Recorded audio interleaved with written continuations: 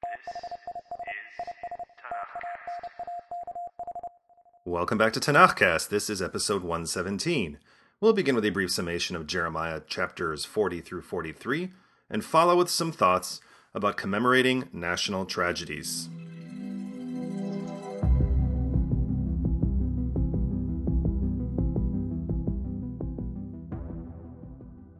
Yirmiyahu has been released. Nebuzaradan, the chief of King Nebuchadnezzar's guards, sends him on his way, and he offers the prophet a lovely severance package in Babylon, since in a way Yirmiyahu foretold the Babylonian victory, but it's kind of a backhanded compliment. Hey Yirmiyahu, you did a great job spelling out in all that gory detail how we'd conquer the country if the Jews didn't repent, and well, of course, they weren't going to, so our victory was assured. Did I happen to mention good job? Well, Yirmiyahu decides to stay, and Nebuzaradan gives him a food allowance anyway, and off the prophet goes to Mitzpeh, where the newly appointed governor of Judea, Gedaliah ben Achikam, has set up a provisional capital. Gedaliah has one job: keep the province quiet and all the remaining Jews in line, which he seems quite capable of doing. But before folks can get down to the drinking of wine and the eating of figs, a plot is afoot to assassinate Gedaliah. It seems that Ishmael ben Netanyah and some of his boys are coming to Mitzpeh at the behest of the king of Ammon. We know very little about Gedaliah besides that he was appointed to manage Judea for the Babylonians. We know even less about Ishmael ben Netanyah except for one thing. His agenda here seems personal, as we're told, quote, he's of royal descent, and perhaps he is trying to reinstate the monarchy with himself as king.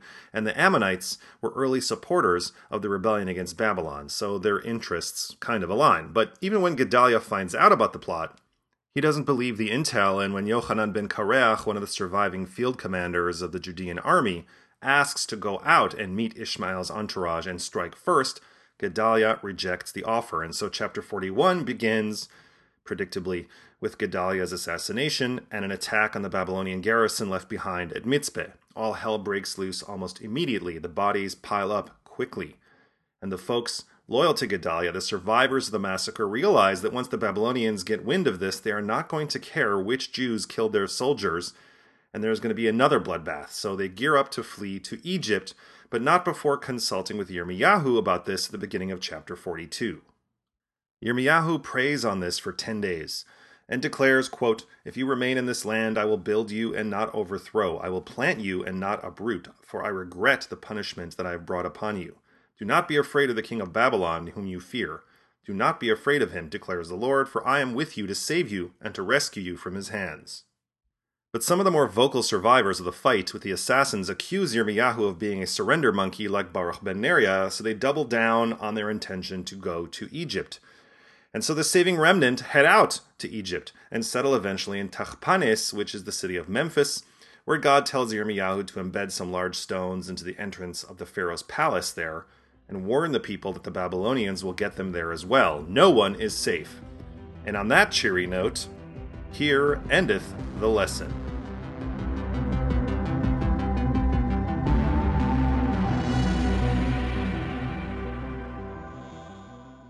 Gedaliah's assassination is marked by a fast day, which is still commemorated to this day, like this year, right now. It is at first alluded to in the book of Zechariah as the, quote, fast of the 7th month, which the rabbis in Tractate Rosh Hashanah explain as follows, quote, the fast of the 7th, this is the 3rd of Tishrei, on which Gedaliah, son of Achikam, was killed. And who killed him? Ishmael, son of Netanyah, killed him. This is to teach that the death of the righteous is equivalent to the burning of the temple of our Lord. Heady stuff indeed. Maimonides, in his Mishnah Torah volume entitled Ta'aniyot, or Fasts, writes, quote, the 3rd day of Tishrei, on which Gedaliah, son of Achikam, was slain, the last ember of Judea's independence was extinguished, and her dispersion was made complete. So if we had to rank, the terrible events in Jewish history, the traumas, the tragedies and such, at the time of the prophet Zechariah, who's the earliest source for all these fast days, and again, he's clearly post-destruction, post-exile. Coming in fourth on that list would be the Fast of Gedaliah, which as far as nationally ranked tragedies go, it's a bit of an anticlimax. I mean, only one guy dies. And yes, it's an important guy, and his murder was awful, and his family was really upset about it. But his murder has symbolic weight, the death of the righteous, the last ember, etc., etc. But when it comes to collateral damage, we move on to number 3. The beginning of the siege of Jerusalem by the armies of Babylon. At first, the strategy of siege seems to be effective. The enemy is held at bay, the low-level conflict, but all the civilians caught in the middle, and then the starvation sets in, the public health and hygiene deteriorating. It's got to be pretty bad and miserable inside the walls, but not as bad as number 2. The piercing of the walls of Jerusalem by the same Babylonians. Hot conflict, fighting hand to hand, street to street, all the casualties, the terror. It's just bloody awful. But even that pales in comparison to number 1, with a unanimous decision, the destruction of the temple. But if you think about it, by the time Zechariah and his contemporaries are making a list of the truly awful events in Jewish history that should be marked by a public day of fasting and mourning, it's testament to think about it, how good it was for the Jews back then that rounding out of that trio of terrible, horrible events was the anticlimactic assassination of one minor political official. And all those previous 3 terrible events were handed out, meted out to the Jews by one villain. Right? The Babylonians did all these terrible things. It's like one package. Because context is everything. Here's what I mean. I'd like to hearken back to the halcyon days of 1977. Now, I don't know how conversant y'all are about Israeli politics, how into the weeds you are, but 1977 marked the almost 30-year run, like 30 years of labor governments in Israel. Ben-Gurion founded, and he was like the first prime minister. He gave way to Moshe Sharet, who passed the baton back to Ben-Gurion, then to Levi Eshkol, then for like 10 minutes to Yigal Allon before Golda Meir took over, and then Yitzhak Rabin. So by 1977, laborites had been in charge since the beginning. So it's March 1977. Rabin is in the U.S. meeting with President Jimmy Carter.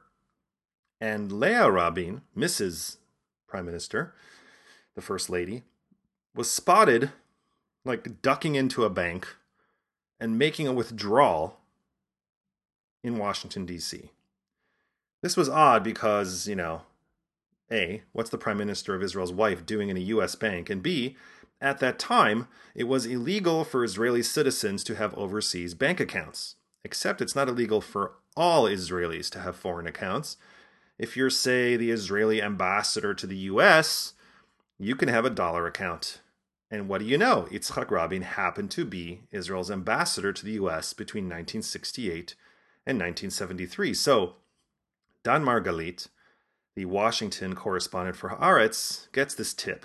And he follows up. He goes to the bank and tells the teller that he owes the Rabins some money.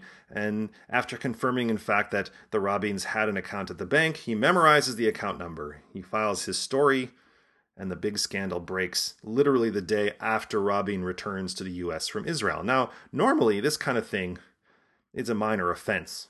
It's usually resolved with a fine.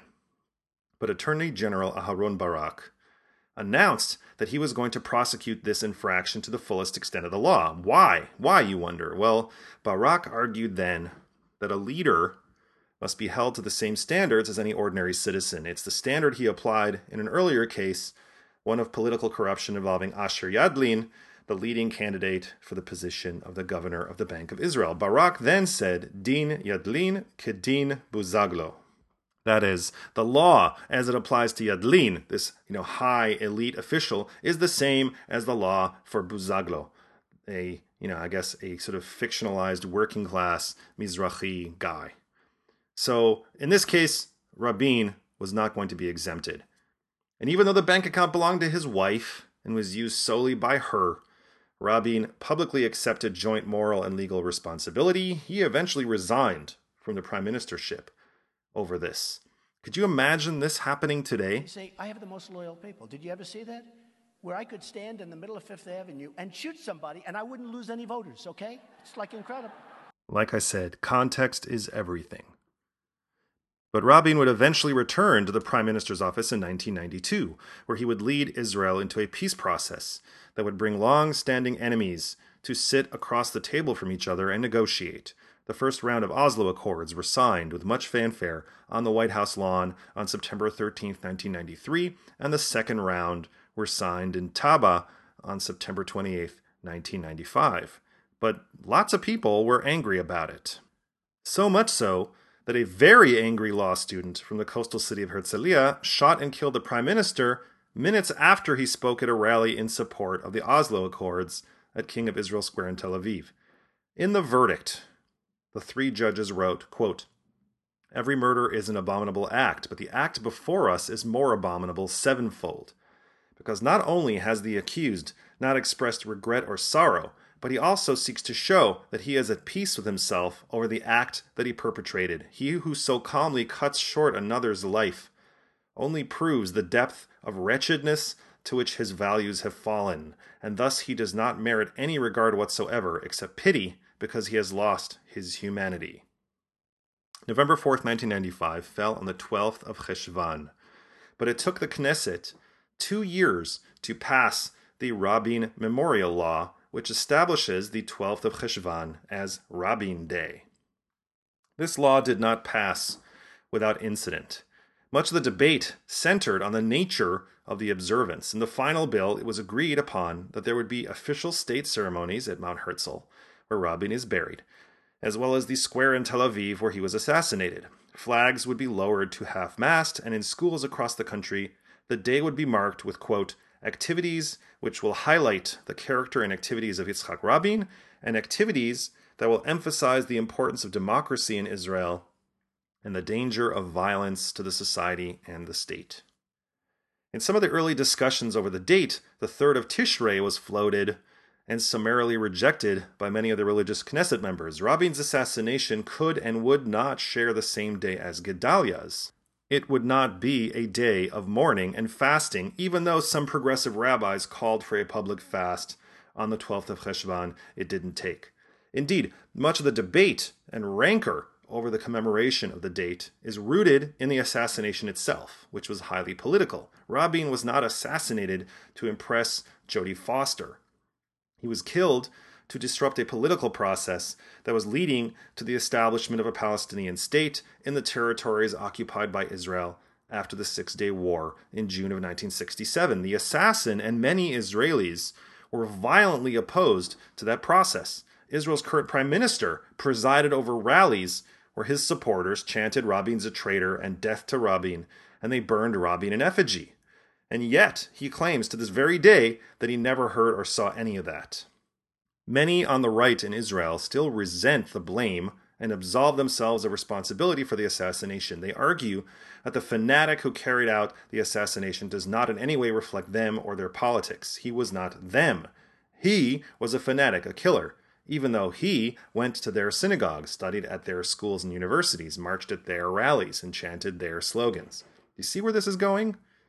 Rabin's assassination was political, as is the commemoration. And because it's political, it will never become rooted in the consensus. It will never become a day for all Jews to mourn, because for some Jews, Rabin's murder, though they'll never say it out loud, was a cause for celebration, because when we buried Rabin, we also buried any real chance for a peaceful solution to the conflict between us and the Palestinian people.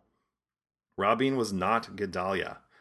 Although the judge's verdict echoes somewhat Tractate Rosh Hashanah when they wrote about the lack of remorse in the taking of a life, but I wonder what Maimonides would have said about Rabin's assassination. Granted, he had centuries of hindsight and perspective when he argued that Gedaliah's murder extinguished the last ember of Judea's independence and completed the exile. Will historians centuries hence say the same about Rabin, that his murder extinguished the last ember of peaceful coexistence in the land between the river and the sea and consigned the Jews to violent conflict until they were ultimately destroyed by their enemies? I hope not. I truly hope not. If you like what you heard today, spread the word about TanachCast. Send a friend an email to say, "Hey, would it kill you to check out TanachCast?"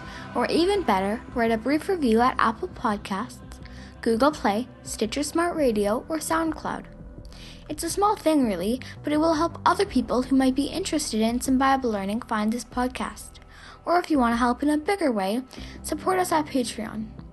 Just search for Tanakhcast and pledge your shekels either on a one-time or monthly basis and receive special blessings from the Most High.